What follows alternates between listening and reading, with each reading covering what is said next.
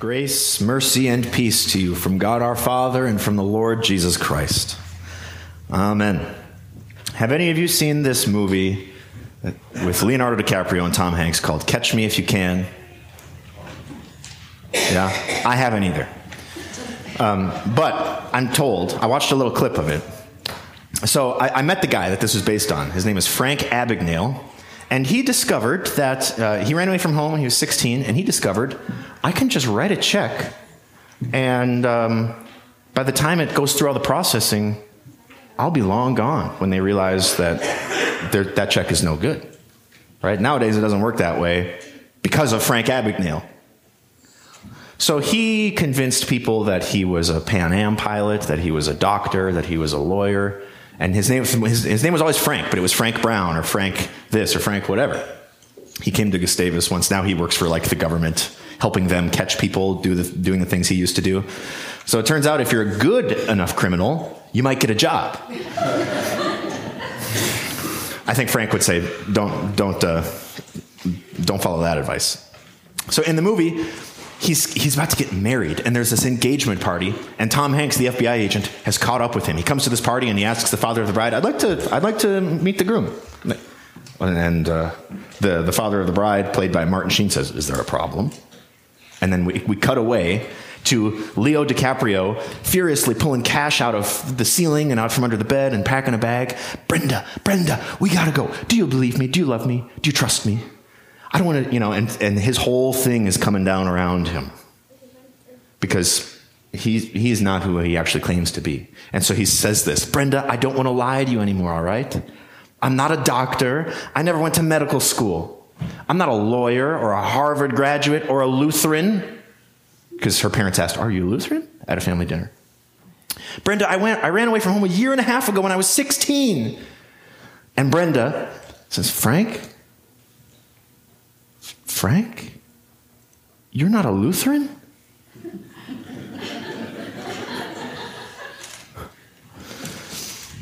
What does it mean to be a Lutheran? Why do we make such a big deal out of this particular Sunday, the Sunday that falls closest to October 31st, which is the actual Reformation Day itself?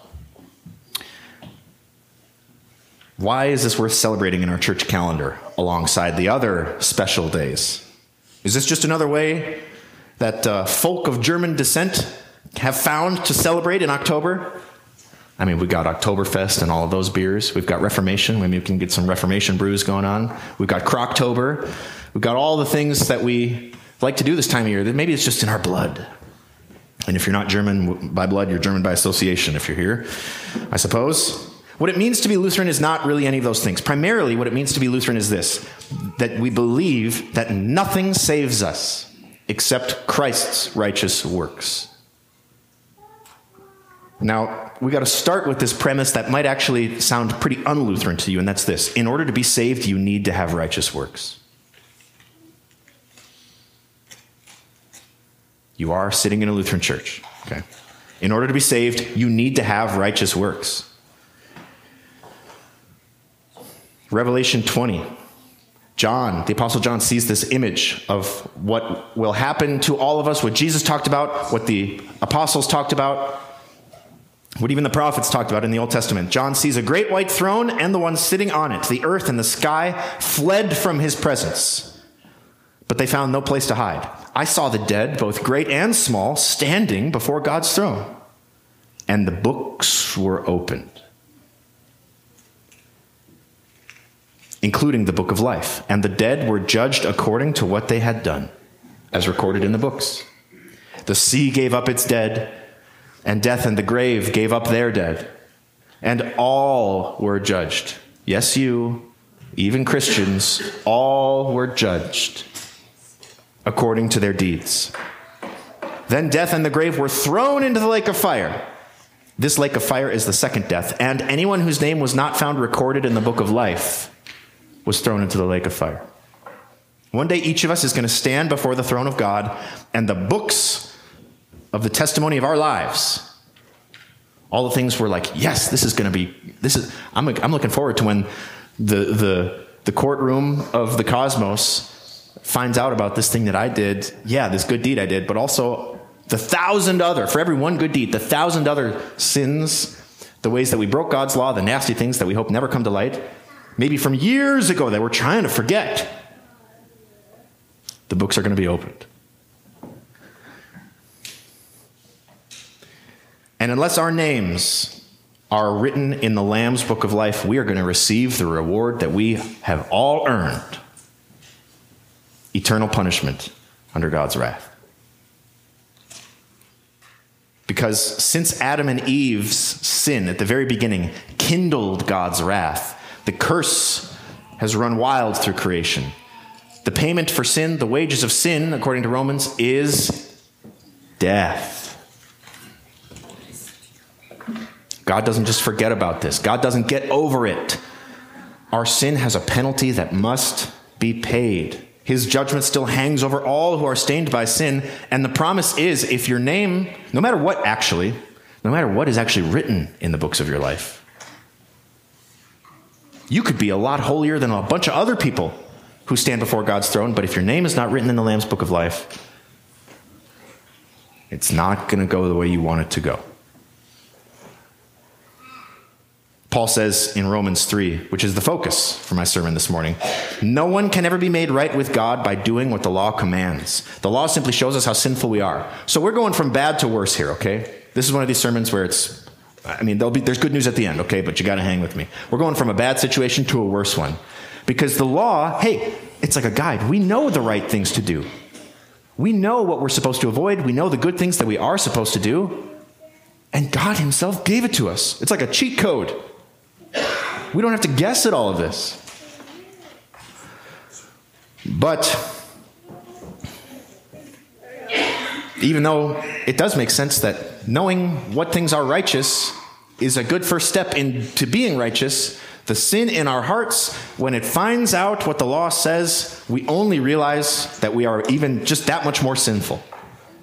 We learn this much more law, we realize we are this much more sinful. We become this much more acquainted with God's righteousness, and we are this much more sinful, we find out. Sin in our hearts, when it comes into contact with God's law, only ever produces an indictment against us. The more we know of what God wants from us, the more we are guilty of breaking those laws. Before, perhaps, when you don't know, you're not aware of that sin. But then once you do know, now you can't act like you'd never heard. You can't act like you don't know. And here's where the good news starts to come in. The very next verse, Paul says, but now. That's always a good start. But now, God has shown us a way to be made right with him without having to keep the requirements of the law. As was promised in the writings of Moses and the prophets long ago. Way back then, this was promised. That there was a way to be made right with God that didn't require strict obedience to all of God's commands. Jeremiah knew it. Isaiah knew it. Ezekiel knew it. It's all over the Old Testament that this new thing was coming. And in Christ, crucified for you, it has come. We are made right with God by placing our faith in Jesus Christ. And this is true for everyone who believes, no matter who you are, Jew or Gentile, Greek or non-Greek. Non-Greek is a little more polite than barbarian, right? It doesn't matter who you are. It doesn't matter where you're coming from. It does not matter what you have done. It does not matter what you will continue to do in your struggle against sin. You are made right with God, not in the righteous deeds that the Holy Spirit supplies you in, not in the good works that you get power from God to do. You're made right with God as a gift. It's credited to your account. You ever install like a new air conditioner, a new furnace or whatever, and then at the speed of government, you get a check. So 9 months later, you get a check from XL Energy. If you work for the government in here, no disrespect, but I think we can all relate to this, okay? You get a check. What is this about? It's a rebate, or it's hey, you accidentally overpaid. So guess what? Your next bill has had a credit applied to it. You didn't, what? Wow, that's good news. God credits to your account perfect righteousness when you have faith that Jesus' blood was shed for you. When you acknowledge, I needed to have his blood shed for me because I am a sinner and I cannot escape God's punishment on my own. I am just not good enough. It'll never happen. Bless you.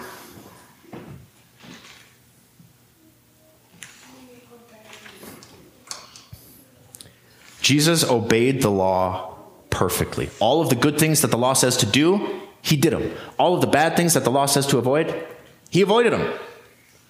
In Matthew 5, Jesus says, don't misunderstand why I've come. I didn't come here to abolish the law or the prophets.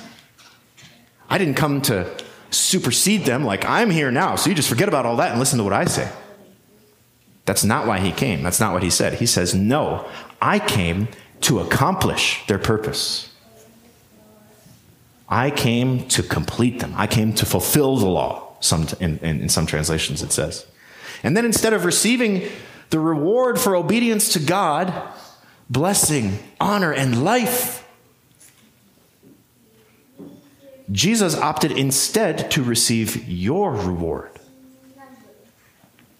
Curse, shame, and death as he hung naked on the cross, despised by everyone, mocked, beaten to within an inch of his life, and then pinned up on that rough lumber like an insect.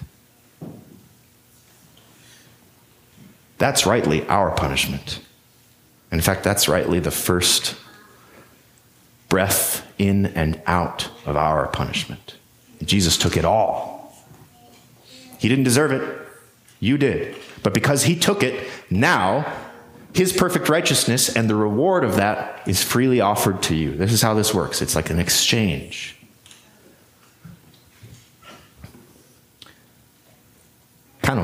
Not that unlike trading at lunch in elementary school or middle school or high school, I suppose. If somebody's got something that looks a little better to you, or they're like, yeah, I'm not really feeling this today. And as long as none of our moms find out, let's do, you can have this. I'm not feeling the oatmeal raisin cookie. I'm more of a chocolate chip guy myself. And so you do a little exchange, right?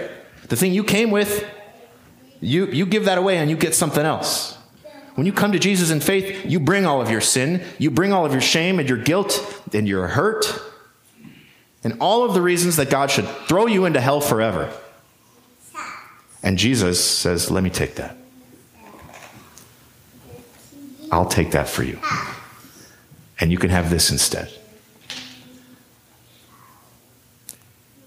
You can have love. You can be healed. You can have peace and joy and hope. You don't have to earn this. I love you and I want you to have it. God made Christ, who never sinned, to be the offering for our sin, so that we could be made right with God through Christ. That's 2 Corinthians 5:21. You might know it a different way. He made him who knew no sin to become sin for us, so that we might become the righteousness of God. Everyone has sinned. We all fall short. Yet God in his grace, God in his grace freely makes us right in his sight. That's an easy one to memorize because it rhymes. He did this through Christ Jesus. We know today's sermon hymn, maybe, you might know this as what? The battle hymn of the Reformation. The battle hymn of the Reformation. There's also a battle hymn of the Republic. That's a little bit different. The battle hymn of the Reformation, right? Marching, famously, King Gustavus Adolphus of Sweden supposedly had a band, a military band, come and play this somewhere where they were they were non-combatants. And he had a band playing A Mighty Fortress as people are like, the horror of war is happening. Really. A mighty fortress is our God. But it took 100 years after Luther wrote this hymn for it to become associated with the festival of the Reformation, because in the time of Luther, nobody was celebrating the Reformation. Everyone was hiding from the Roman Catholic Church because they didn't want to be burned at the stake. They didn't want to be martyred for all of this. It took like more than a century for the Reformation celebration to even become a thing and for this hymn to be associated with it. So what we do know about this hymn is that on one of the original sheets of paper that was published, right, in that Luther's hand, maybe actually touched, it says, a hymn of comfort. A hymn of comfort. What is the comfort? Well, exactly what we've seen in Romans 3. He says, with might of ours cannot be done. We can't do anything with our own power. Soon were our loss affected, but for us fights the valiant one whom God himself elected. You ask, who is this? Jesus Christ, it is. Of Sabaoth, Lord, and there's none other God. He holds the field forever. We are powerless to accomplish anything in terms of making ourselves right with God, in terms of getting ourselves out of the hole we are in. And our threefold enemy of sin and death and the devil would make short work of us if it were not for the valiant one who comes and fights for us. The other version of A Mighty Fortress in the hymnal 657 says, but now a champion comes to fight whom God himself elected. How many years ago was it, right, that our Minnesota Twins were champions? Right around this time of the year. Sorry to say, for those of you who are going to, not like this, but I wasn't even born.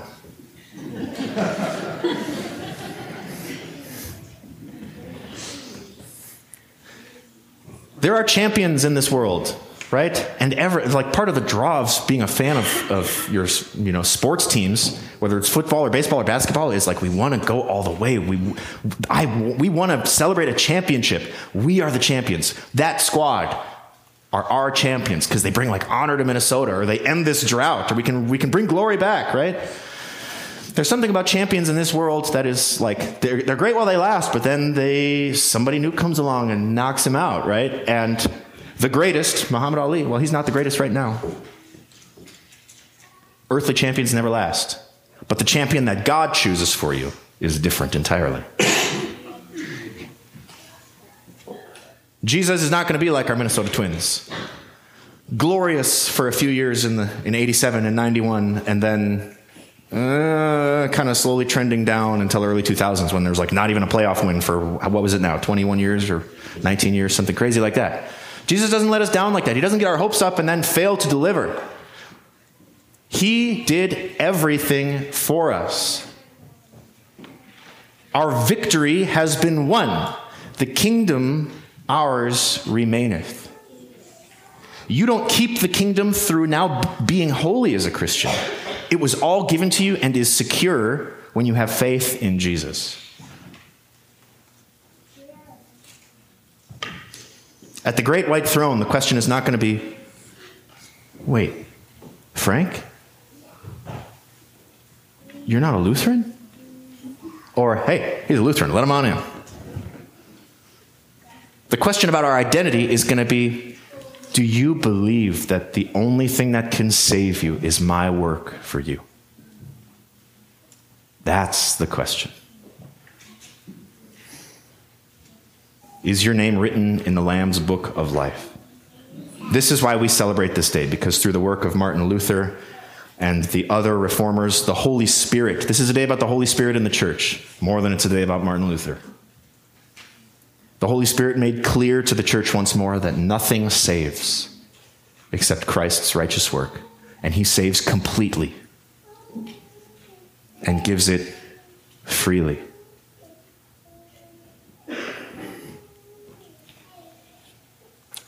And like we said in the gradual, we take note of the fortified walls of our mighty fortress, of our God. We tour all the citadels. We walk around, we count the many towers so that we can describe them to future generations. That's what our forebears here did for us. That's why we are here today. That is what we are doing even now. Passing this on from one generation to the next. He is our God forever and ever. In the name of the Father, and of the Son, and of the Holy Spirit. Amen.